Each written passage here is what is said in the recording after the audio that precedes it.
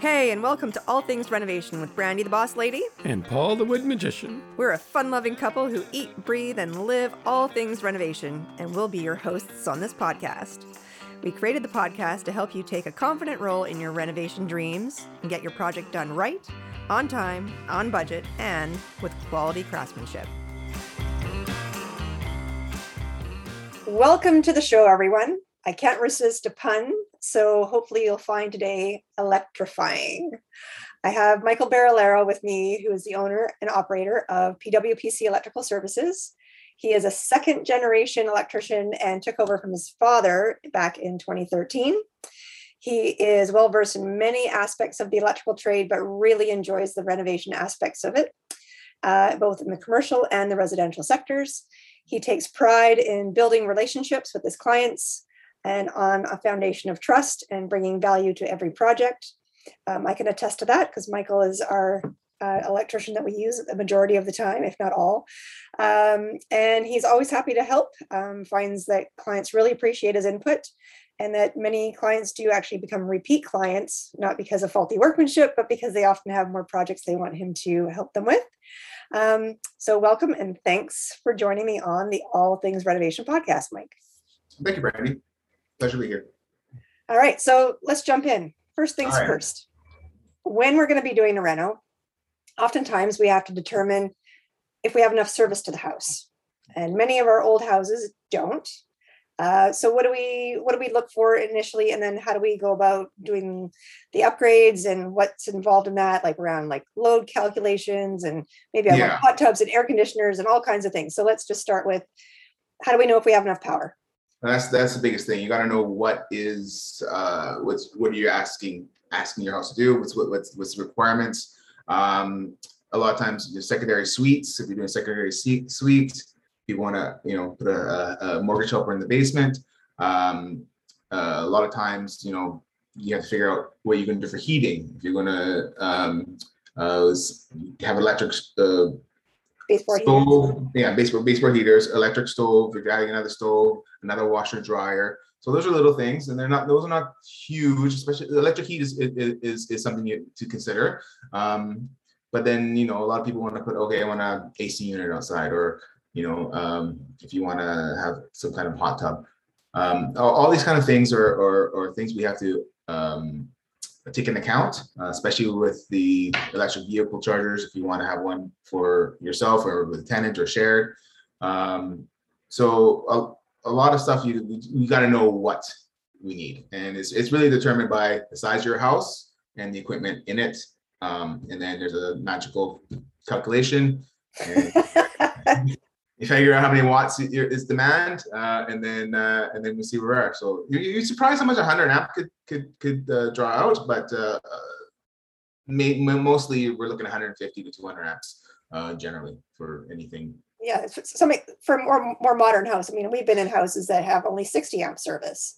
Oh yeah, well anything under 100 is problematic for insurance purposes. It used to be a minimum 100 amps. They kind of like to see 125 now, just because of that. It gives you that little bit of extra, just in case you want to put an AC unit in. Like if you're a single house, AC unit, EV charger, fairly fair size house. You heat up the secondary suite. You're going to heat up the 100 amps, no problem, by code, and then so you're looking at bumping up to 200, right? So. And generally, in order to upgrade your service, you need to go right from the street or the pole, and most likely update your panel or put in a sub panel. Yeah. Well, if you're doing a new service, it's typically a new panel, because the panels jump from 100 to 200, right? So that's the ratings, 125 to 225. So yeah, you're looking at new cables coming from the street, which is hydro, or underground, which is Hydro's responsibility. And then you're looking at larger panels, heavier gauge panels. There's lots of ways of doing it. I prefer to do take out the old panel and then put a new panel in, bring all your circuits in, so you have I personally don't like multiple panels unless you have to. But I like one consolidated panel, and then you're gone. Is there a downside to having multiple panels, or you just like it to look cleaner? Well, yeah, like it takes up space, right? So you're limited on how far away from your meter you can put the cable unprotected. So if you want, there's always tricks around to do things. Like if you wanted to put a combination meter base outside, which has a breaker built into it, that's your service, and then from there you could go anywhere in the house. But typically you only have 5 foot of cable allowed between the meter and your panel, and that's what you have to work with, right?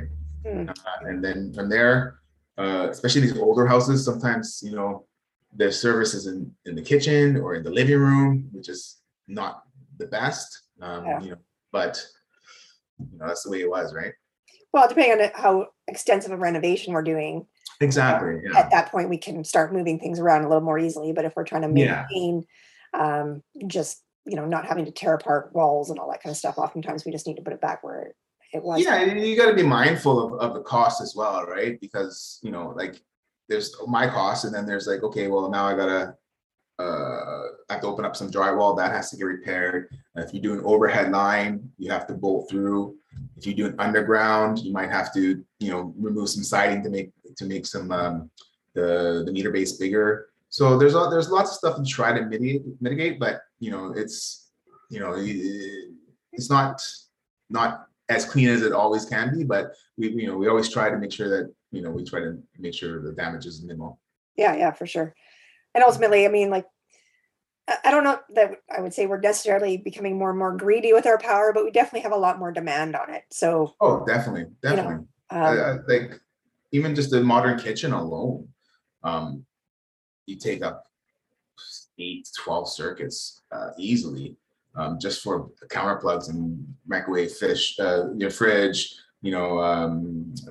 range, over the counter range. Dishwasher, people want carburetors, which are kind of in and out now. Then you like steam ovens, and people want wall ovens. Like it adds up, and then you're like, oh, okay, well there's like now your panel is getting bigger and bigger and bigger. You gotta go the rest of the house, right? Yeah, for sure. Now, I mean, we're talking about old houses here, so I know there's a whole bunch of issues around old houses with everything, and electrical is no stranger to that. So I'm thinking knob and tube and aluminum. Like, for those who don't know, I mean, like, what's the big deal around these two items? And I'm kind of putting you on the spot here, but do you know the date range of when they were typically used in the past? I know like aluminum was kind of like in the 60s, 50s, 60s. Yeah, the aluminum was like a bridge gap. I think it was from the late 50s to 70s, I believe, around that time. Knob and tubing was to about the 40s. They were still using it. And then the copper, then we have copper ungrounded systems that are like, 2-wire, but in a cable, but without a ground. So there's a hybrid of mix between to where we are right now. But a lot like aluminum came in because just as anyone knows right now, the copper prices are insane. So that there's ways to try to make it cheaper. And but the aluminum is very, very brittle. Like and standalone by itself, it was okay. But the problem was in the future when people were mixing copper and aluminum, because they are two different metals. And if you know anything about the similar metals, they have different properties. They expand differently. And when they're mixing in, because amps is just heat, really. And so you have failed connection points, right? So that's where things are happening. Things are opening, and you have little fires. Like I remember doing aluminum corrections in a place in Surrey, and you open up, and luckily the box is like fire. Huh? The box is black. There was no insulation left, so we're like, we have to rewire part of your house because there's nothing. Like it's gone past the box. So you're lucky it didn't burn down. So yeah, no, it's still by code, still allowed to have it. It's just how you deal with it, right? So it's you can't just throw any like your receptacle, like your decor receptacle that you have. If you have aluminum wiring, you can't just put it on there because that receptacle is not rated for aluminum. You have to convert your pigtails to copper. And there's a special method, that's not really special, it's just proper connection points method to make that safe. Yeah, is that those what they're purple morettes or something? Yeah, aluminum and copper rated. There's a name for it, but it's in mind. But yeah, it's aluminum rated wire nuts. Right. Yeah. All right, and then I mean, with the knob and tube, I mean, what's the big deal around that for those people who don't know? Well, knob and tubing is essentially it was a way of doing it. You have like one line coming down, and you like branch off, and you like solder it. You do a connection point, tape it up, and then you go off. And so you'd have you have one wire going this way, one wire going the other way, and they'll meet somewhere over throughout the house. Again, the problem is balancing your circuits. If you want to tap on it, you have to make sure you're on the right neutral for your path to come back. Again, it's ungrounded, which it causes a safety concern, and we want to path the ground. That's that's why we have the third wire in there. Can't rely on the neutral, because if that goes away, then you have a hot, right? So the ground wire in your cable, it's your bond, we call it, but it's the ground. It's just a safety measure. It's an extra safety measure to make sure that if there's an issue, instead of having a live unit or a live conductor, it'll short out the circuit breaker. Right. Okay. So let's just back up like 2 seconds. Sure. And for those who don't know anything about wiring, let's just do a quick like 2 or 3 things about like wiring 101. So all these terms you're flying around with, like I am so sorry. Go ahead. No, just explain. For those people who are listening who know nothing about electrical, like just maybe give us the Coles Notes on it. We're going to aluminum. Well, just like the basics, like the neutral and the hot, like you're talking hot. Oh, okay. So like basic circuitry, you need it. Like you'll need a path.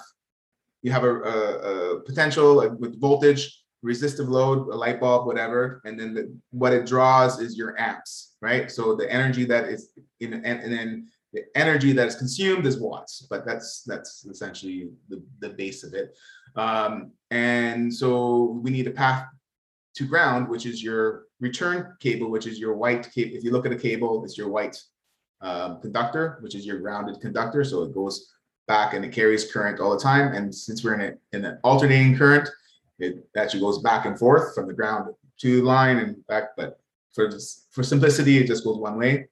And so what happens is if there's a break or there's a fault, we want to make sure that the current doesn't go to you. We want to go straight to ground. So that's why essentially we have that bare copper wire in there. And then your circuit breaker, 15 amp, 20 amp is the limits of how many amps that conductor is on that circuit. So like, you size the conductor for the circuit breaker, and the sole purpose of the circuit breaker is to protect the wire. That's it. That's all that it wants to do, right? So when we overload it, that's when we know our circuit breaks or the break snaps the wrong way, and all of a sudden we have no power somewhere, and we've got that's because it's either a short or fault, which is for safety wise, like something's wrong with the equipment or with the line, or you're drawing too much amps for that conductor. So they want to cut off the power so you don't damage the wire, right? Because damaging the wire is expensive, because you don't just think about a 100-foot run in your house up and down and around. Where's the break?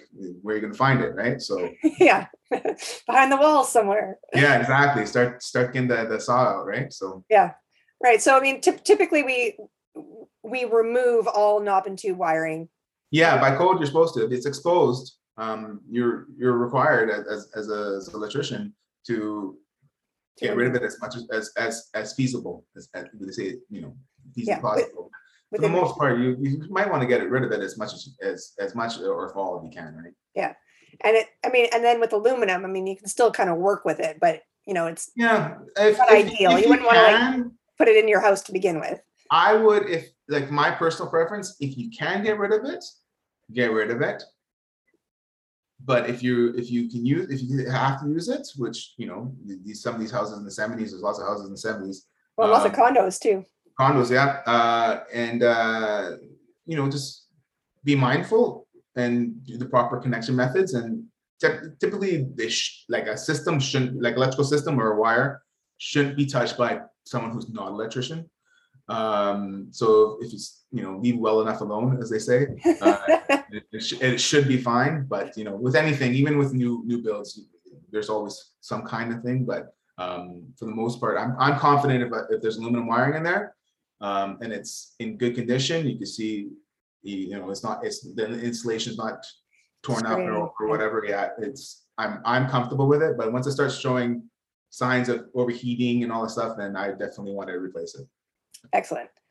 All right, so now I want to touch on one of my favorite things, which are remote three-way switches. I love these things. They are like the best solution for getting a three-way switch in a finished area already. Yeah. And maybe just explain to everybody like why they're awesome and if there's any limitations around them. Limitation wise, yeah, okay. So essentially, what you're talking about is there's a Lutron, which is a manufacturer, has a really cool device. It's a wireless switch. Other manufacturers have something similar, but Lutron, I think personally, is the best for this kind of thing. The situation is that you have let's say you have a switch in the kitchen, and you have French doors on the other side, but there's no way it could. You have to go walk all across the kitchen to turn the lights or whatever, right? So you could buy a device. It's just a switch. It comes in dimming or non-dimming, and then you wire it to your switch there, and then you have a remote that works on a Bluetooth. Yeah. So basically, you swap out your existing switch, and then you have this like little remote piece that you can put anywhere in the room. And it's the same size as a Dokora switch. So you could make it put a faceplate around it. Exactly, and make it look like it's part of it. And then it's a little different, but it does the job. And then you're coming from the patio, you could turn it on and off you go, right? And then a lot of these things can be worked in with smart system homes. You need like hubs and all that stuff, but you could work it in there. But standalone system, it's a great thing. I discovered them because I forgot a three-way, and I was like, oh no. So you did it, and the Homer's like, oh, that's fine. I'm like, all right, perfect. Yeah, no, I love these things. I mean, it's great for people who don't want to rip open a ton of drywall and run extra. It's the bee's knees as far as I'm concerned. Yeah, even if in a garage, let's say the garage is close to the house, a detached garage, and you want to turn on the light switch from there. And sometimes in the house or whatever. So I guess from a limitation standpoint, from a distance, how far can you get from the existing switch to the remote location? I think it's 30 or 50 feet, depends on what's in front of it. But you'd have to just double check on the specs. But 30 feet's a long way. That's a pretty far away, so you can probably do it. Yeah, you can probably do it, right? So I did one in New West. The guy wanted to control his garage from his bedroom, and it was a within sight. So we did it for him. It was simple. Yeah, beautiful. So I wanted to share that with all the listeners because it's one of my favorite things. Yeah. Now, something that we collectively, you and I, and anybody who's in the renovation space, we get asked a lot about is how many pot lights do I put, say, like in my kitchen? Like, is there a rule of thumb? And, for those who don't know, like a pot light will have a more columnized sort of light cascade. And if you have like a ceiling mounted light, it will often reflect up, and then there'll be a diffusion of light sort of in a broader circumference. So oftentimes we need far more pot lights than we would if we just had a ceiling mounted light. So is there a rule of thumb for how many we need in a kitchen? There is. I'm going to say this. We have to see what type of pot light you're doing, because if you use the newer the flat panel ones that are fairly common right now, they have a really wide beam spread, so they do spread out quite a bit. But essentially, what you think you need, probably add another two. You know, you probably want them no more than 4 feet apart in the kitchen. And then in the hallways and all stuff, you could spread them out 4 to 5, you know, depending on the size, maybe 6 if you want to stretch it, if you don't need too much. It's just, but in the kitchen, sometimes you really need the light in there if you want to, if you're entertaining or you're cooking, or some people are older. When they get older, they can't see very well and they're reading books. You want to get that light up and going, right? Yeah. And you touched on it in that answer, in that there's a range of options that you can potentially choose from for pot lights. You've got like these LED flat ones. There's the housed, the insulated, the non-insulated. You can get gimbaled ones. You can get ones that are more recessed. And ultimately, there's applications for them all. And I quite like the gimbaled ones, especially if you're trying to highlight some art on a wall or something along that line, because you can really direct it to wherever you need it to be. So maybe just touch quickly on housed, insulated, non-insulated. Well, no, insulated would be insulated IC. There's 2 types. There's insulated and insulated IC. And insulated means it could be put directly in contact with your insulation in the ceiling, right?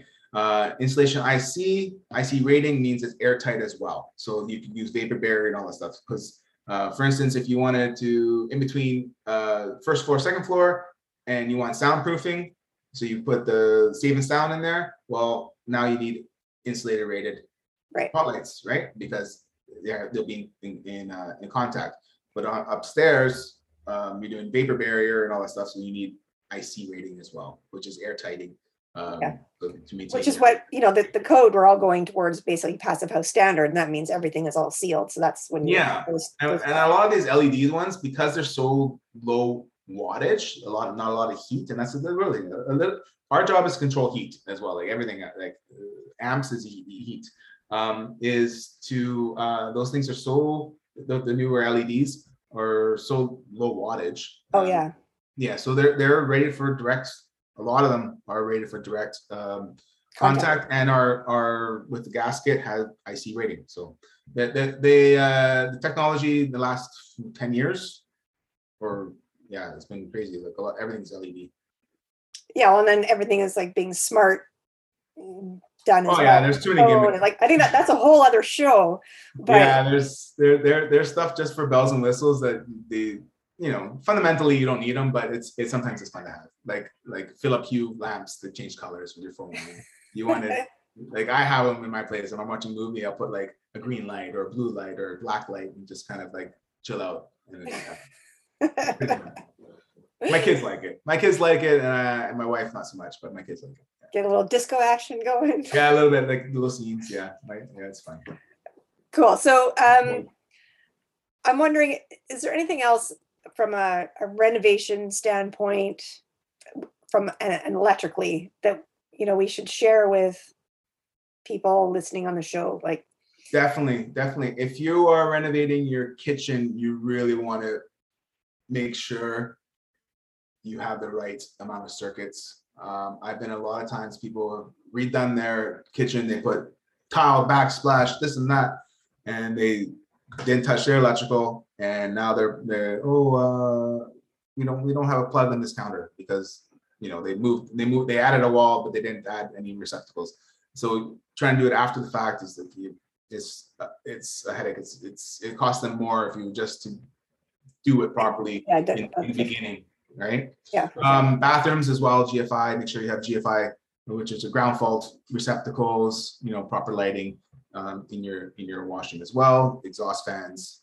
Make sure you have a lot of airflow out. Make sure your bathroom fans work, which will help eliminate mold and staleness in the house. And also, you can have the bathroom van, but outside of your purview. Let's make sure that it's actually vented outside and not just into the attic. We've been there, done that. We've seen a lot of that kind of action in the past, and that's not a pleasant surprise. So let's just throwing more air into the attic space is not the best idea. No. So I mean, ideally from a safety standpoint, we want to make sure everything is up to snuff and your, like you say, your GFIs and all that kind of thing. So yeah, and you want to make sure you have a conversation with your contractor, your electrician and your general, if you're going that route, to make sure that the things are done properly. Things are done by code. I always recommend getting a permit. At least there's people sign off on it and it's done.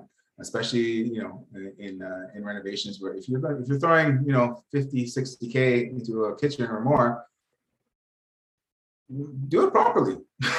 Yeah, no, 100%. That's it. Yeah. Just do it properly. Why are you cutting corners on a couple grand on updating your electrical if you have to, right? And again, maybe we look at the panel and make sure the capacity is good and all that stuff. So yeah, for sure.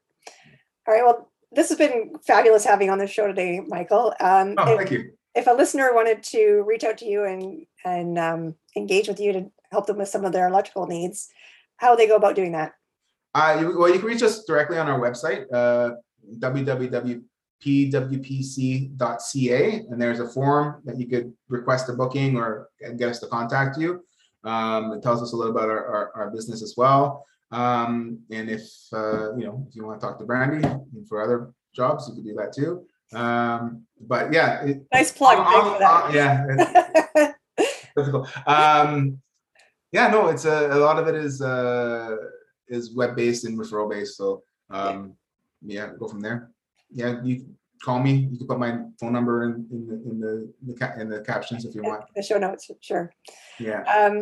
And so before we close out the show, I always like to ask our guests a couple of fun questions. Okay. The first is, what would you like to change or renovate most in your own home? And I'm laughing here because we've just helped you with a little bit of a reno at your own home, but yeah, exactly. What else at your house would you like to change? Oh, I don't know. There's a couple things. The exterior would be nice, and then a nice garden and deck. Redo your deck. Yeah, exactly. Gardening and landscaping. But really, the exterior at this point is probably where I have to put some more TLC into it. Yeah, for sure.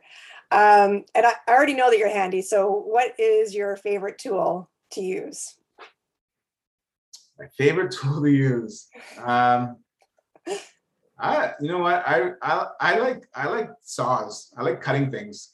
And hammers and saws are always fun. My favorite part of renovation is the demolition. So you get the frustration. It's amazing how satisfying that is. A lot of people say that the demo is the most.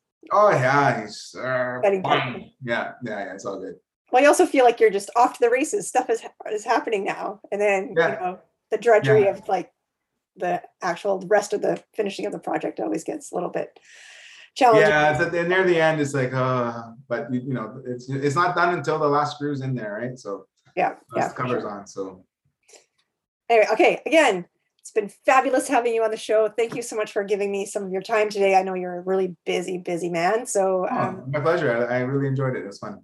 Thanks. All right, everyone. Ciao for now, and we'll see you on the next show. Thank you so much for hanging out with us today and learning about all things renovation. We hope after listening, you feel even more empowered to take a confident role in your renovation dreams. You can find all additional episodes and resources for all things renovation at our website, allthingsrenovation.com. And if you're ready to make your house feel more like home, you can contact us at woodbeart.com to get started on your dream project now.